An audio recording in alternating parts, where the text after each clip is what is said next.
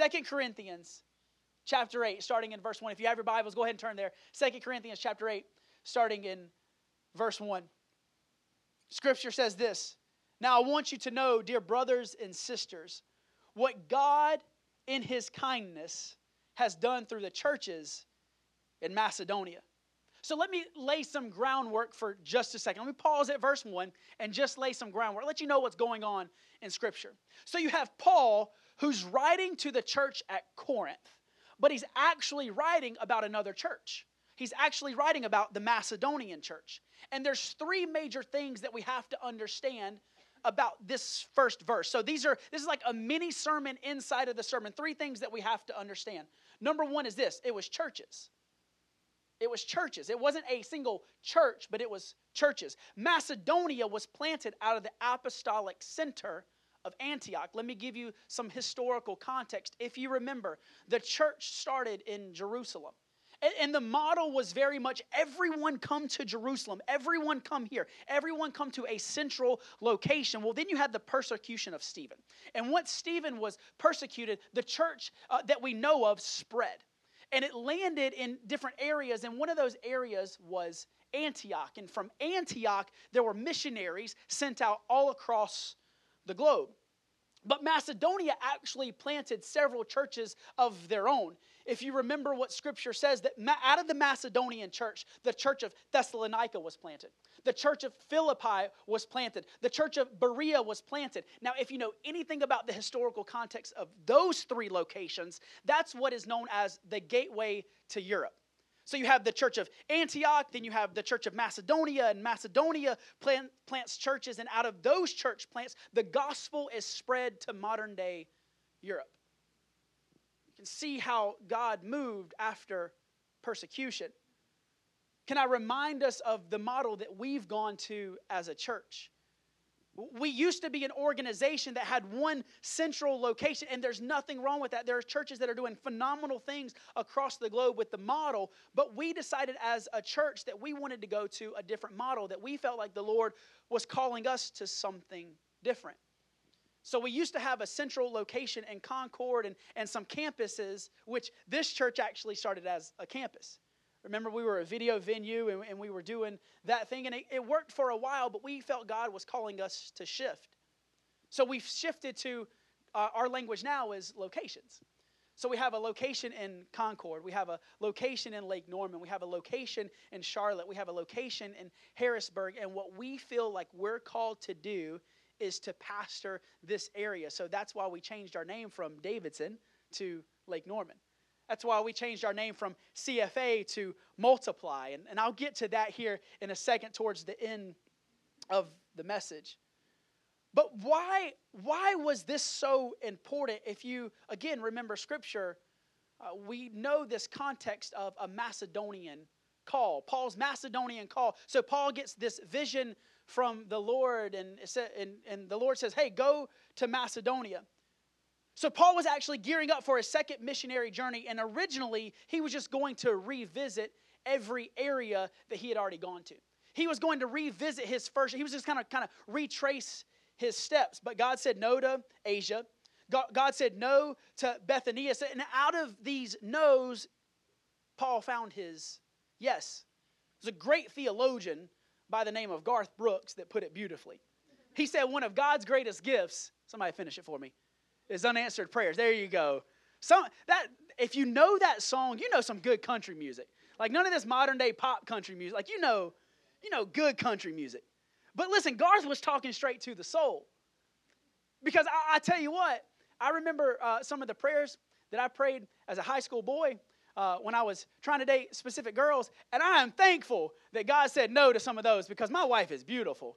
Listen, I'm thankful, and all the husbands in the room said amen and amen. But God says, I heard you, babe. I heard you. You're trying to mess up my point here. Like I'm like trying to preach, and I got you. I'm sorry. I didn't tell her I was going to say that this morning. So, but listen, if you don't listen to God's no, you'll never fully step into His yes. If we don't understand why God is saying no, we'll never fully step into His yes. There's three things that I want to point to. When God says no, What does that actually mean? Number one, a no from God doesn't stop your journey. It actually clarifies your journey. So God wasn't saying, hey, Paul, we don't want you to go. I don't want you to go on this journey. I actually just want to pivot you to where you should actually go. Number two, a no from God doesn't keep you from your blessing. It keeps you off the wrong path. Church, if we don't pay attention to where we're going, sometimes we can veer to the left and to the right, and we'll always be a church that follows the path that God has for us. Number three, a no from God closes the wrong door and always, always, always opens the right door. One more quick sub point before we actually get into the sermon is this. Paul was saying, hey, Corinth, did you hear about Macedonia? Did you hear about Macedonia? Because for some reason, the church in Macedonia got the attention of heaven. And this is why I believe the church in Macedonia got the attention of heaven. It was because of their faith. It was because of their faith. So let's pick up in verse 2, 2 Corinthians chapter 8, verse 2. We'll go 2 through 7. It says this, they are being tested by many troubles, and they are very poor. Now, if I'm honest with you, I'm going to pause right there and go, hey, Paul, are you sure? Are you sure that you meant to write to us about Macedonia and didn't mean to write to Macedonia about the church in Corinth? Because when I read verse 2, it says, they are being tested by many troubles and they are very poor. And if I'm honest with you, I don't want to be a part of that church. They're being tested by many troubles? All right, I guess. They're very poor? Paul, are you sure that you want me to lean into this? Are you sure that you meant to pen that verse?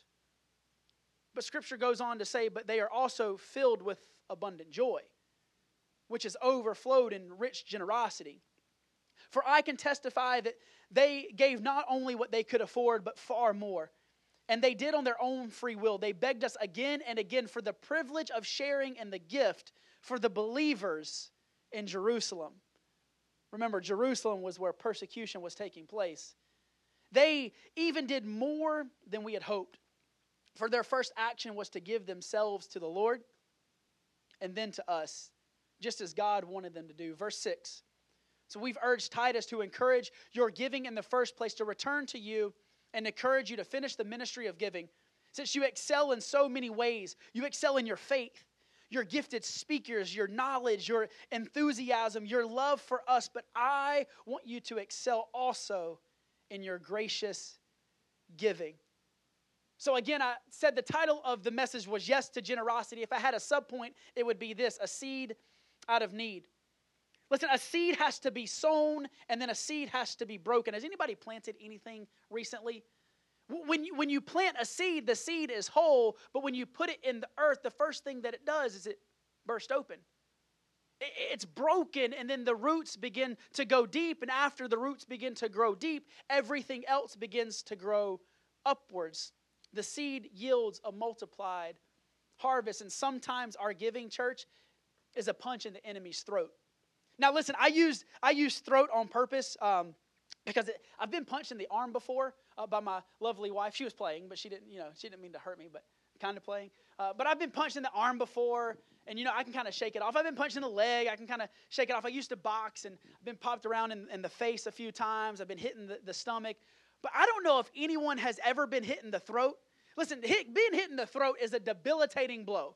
Like I've been hit in the throat one time on accident. I thought my life was over. I've been hit in the nose, my eyes watered, I can kind of see. I've been hit in the throat, and it's like I'm doubled over, can't breathe. And this is the reality.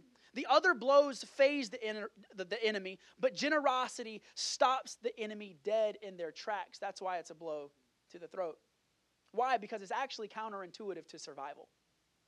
When we say give, it's like, I don't know about that. I need to take care of me and mine. I need to take care of myself, so we want to store up. We want to store so that we can feel secure. We want to store so that we can have control. See, giving is actually counterintuitive to survival. Scripture gives us 5 distinct clarifications in the Scripture that we just read that we can declare in our lives. Now, I know that sounds, you're like, is this name it and claim it? Because that's a little weird. And I'm not going there. So church, let me teach us through this morning. By sowing this seed out of need, we can declare 5 things. The first one is this: my trial is giving birth to an abundance of joy. My trial is giving birth to an abundance of joy. Verse 2, they are being tested by many troubles, but they are also filled with abundant joy. So you have faith and victory and suffering. And this is the point that I really want to make. Suffering is not opposite of victory. Suffering is part of victory. Has anyone ever been, let me show of hands, has anyone ever been on a mission trip? Anyone ever? Becca, I've already talked about you this morning to your friend that you brought. So for those who don't know, I spent a summer in Tanzania, and I was actually with Becca's husband and some of her family members who grew up there. And I've shared some stories there before, but a story that I've never shared is we would play soccer with different villages every single weekend.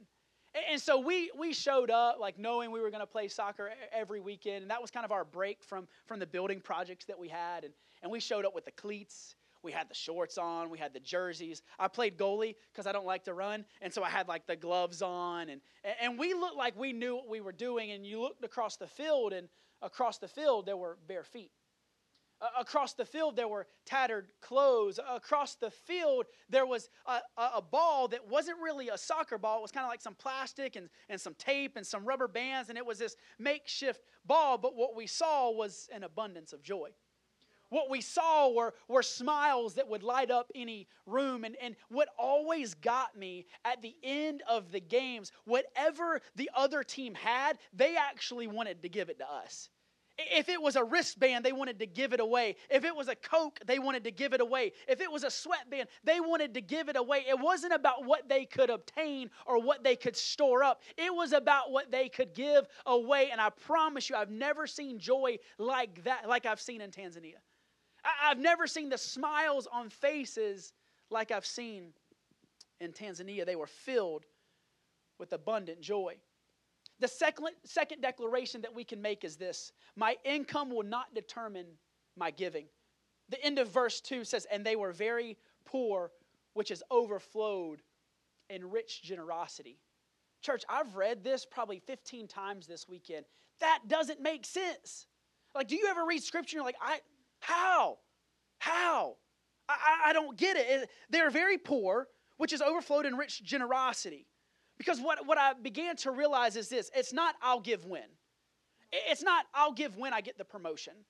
It's not I'll give when I get my next job. It's not I'll give when I get that inheritance. It's not I'll give when the stock market goes back up. It's not I'll give when. You fill in your own blank. It has to be a gift that pleases the Lord, because a gift that pleases the Lord is a gift of sacrifice. You've heard it said, I've told Eric this before. Has anybody heard the saying, don't dress for the job you have, but dress for the job you want? Let me lean into that statement for a second. What if we could take that concept and we could say something along the lines of this: give for the income that you want, not the income that you have. And I don't mean that in a way that says, hey, give and you'll get more money. But I mean, I want to be so generous in my life. This doesn't have to do with money all the time. The third declaration that we can make is this: I will live a life of outrageous generosity. Verse 3, for I can testify that they gave not only what they could afford, but far more. And they did it on their own free will. If I'm honest with you, growing up, man, I didn't grow up in the church. I didn't know what it meant to give to the church. This is what giving was for me. Giving was, I got a couple dollars in my pocket, so I guess I'll throw it in the plate as it passed by. I didn't grow up in the church. My parents didn't kind of show me what giving was, and that's okay. So when I came to what was CFA, now Multiply Church, I was tithing, but I asked Pastor Doug, I said, hey, we have this language called Kingdom Builders about 3.5 years ago. So we have this language called Kingdom Builders. I don't fully understand it. Can you help me understand how you give? And so he said, hey, my wife and I, we've decided that we want to give X percent of our income to the church and to the expansion of the kingdom. And I was like, that percentage? Because that's a big percentage. How do I get there? Because I can't do that overnight. And what he encouraged me to do was to start with the lower percentage. And what Jen and I do is we increase that percentage 0.5% every 6 months. And why do we do that? Because I never want to get to a point in my life where I get comfortable giving. I never want to get to a point in my life where I'm not stretched. Now, we've made those 3 declarations, but can I just speak directly to Lake Norman? Church, we're doing this. I'm not preaching something that we're not already doing. And because of our giving, because of what's coming in, 2 days ago, can I just tell you, we planted 50 churches in India. Like that's not a hypothetical. We actually planted 50 churches in India. I think we have a few pictures on the screen. So this past week, Pastor Doug flew down to Southeastern University, and there was a missions banquet that was being held. And because of giving directly from Lake Norman, so there were 1,300 individuals that graduated from college in India to become church planters. Out of those 1,300, we just supported 50 of them to go plant churches in houses across India. So go ahead and go to the next few slides. This is what it looks like. Listen, it doesn't look like what we think church looks like, but church, this is actually what we're doing now. We just sent 50 of them out. The 4th declaration, go ahead, like y'all can clap, it's okay. I wish we would get excited about stuff like this. Again, it's not a hypothetical. This is what we're actually doing here and now. The 4th declaration that we can make is this: I'm begging not to be left out. I'm begging not to be left out. Verse 4, they begged us again and again for the privilege of sharing in the gift for the believers in Jerusalem. Could you imagine being a part of that service for a second? Well, let me put it this way. It's like going out to dinner with somebody, and the waiter or the waitress comes out, and you put your order in, and they go, hey, will this be on 1 check or 2? And it happens more often than not. Hey, it's on 1. And then when the check comes out, it's like an argument on who's going to pay for it. But the argument never goes, you're paying for it. The argument always goes, I'm going to take care of it. And you go back. Anybody else had that argument? Anybody else had that conversation? You're like, no, I'm going to take care of it. Could you imagine that service for a second? Could you imagine if you showed up to church late? And the first thing that you asked was, hey, did they already take the offering? Oh, they did? Hey, can we run it back? Because I didn't get to do it. Can we do it again? Because they begged not to be left out. Number 5, the 5th declaration that we can make is this: I am a child of the King, and my kingdom is not of this world. Verse 5, they even did more than we had hoped for. For their first action was to give themselves to the Lord and then to us, just as God wanted them to do. Church, we're not of this world. Church, can I remind you that regardless of the unrest, regardless of what's going on in our society, regardless of what's going on back and forth, this is not our final destination. This is not where we're going to end up. This isn't our ultimate goal. This isn't our home. Because what you and I know is that we belong to a greater kingdom. I want everyone to kind of grab those blue envelopes. You've looked through the books. You can grab that commitment card. Listen, this is what I'm asking you. I have a buddy. His name's Nate. So Nate works for our organization. He oversees everything online, and Nate he's been here for about a year, and they've been living in a rental house, and they just purchased a new home. Now, this is like 17 acres. They live out in the middle of nowhere. Like, he's driving 30 minutes to work. Don't know how he's doing it. But he lives out, and they wanted land. They have 5 kids. They wanted their kids to be able to run around. So they have 17 acres. But there's a lot of work that has to be done on the house. Now, listen, he's still in his rental house because they're moving everything out. They have a closed date and all that good stuff. It would be foolish for Nate to go to Home Depot, to go to Lowe's, and to grab materials and go back to his rental home and start putting in new cabinets. It would be foolish for Nate to go to Home Depot and to go to Lowe's and to grab materials to fix up his rental home. Why? Because he's moving into his new home. Church, it would be foolish of us to sow into a world that we're no longer going to be a part of. So what does it look like to sow into the kingdom? if I remind you of our videos from last week at the banquet, I'll remind you of Jessica and James and their story. I'll remind you of Brittany and Justin and how their son got baptized because they overheard one of our college students talking about baptism and how he wanted to get baptized. So we had a 5-year-old go, I want that. And we opened up a house at 8:30 at night and jumped in some water that was 34 degrees so a 19-year-old and a 5-year-old could be baptized. I'll remind you of Robert's story, who was far from his faith and through a relationship at a gym, rededicated his life to Jesus. I'll remind you of what we're doing here in Lake Norman. Remind you of the building that we're building, and we have some pictures, and the pictures are beautiful. They're pretty. The building looks cool. But let me go back to what I said at the very beginning, because it's not about a dollar amount. It's not about giving some money so that we can build some cool buildings. In my heart of hearts, this is what I truly believe. Let me go back to the very, very beginning. You had the Macedonian church. And the Macedonian church planted 3 other churches. Planted Thessalonica, planted Philippi, and planted Berea. And I just told you a few minutes ago that it was the gateway to what? It was the gateway to Europe. Well, let me ask you this. What is Lake Norman going to be the gateway to? What are we going to be a gateway to? What are we going to be able to look back on in 50 years? Not to say, hey, we built some pretty buildings.